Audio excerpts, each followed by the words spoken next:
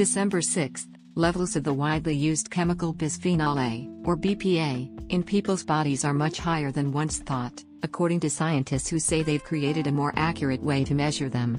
BPA is used in many plastic products, including food and drink containers, and animal studies have shown that it can interfere with hormones.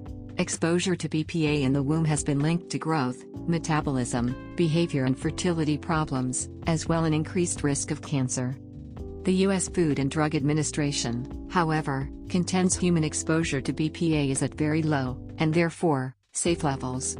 The new method developed by researchers and outlined in their study suggests that the measurements used by the FDA and other regulatory agencies underestimate BPA exposure by as much as 44 times. This study raises serious concerns about whether we've been careful enough about the safety of this chemical, said study co-author Patricia Hunt, a professor in the School of Molecular Biosciences at Washington State University. What it comes down to is that the conclusions federal agencies have come to about how to regulate BPA may have been based on inaccurate measurements, Hunt said in a university news release. Co-author Roy Girona is an assistant professor of medicine at the University of California, San Francisco. He said he hoped the findings would prompt other experts and labs to take a closer look and independently assess what is happening. BPA is still being measured.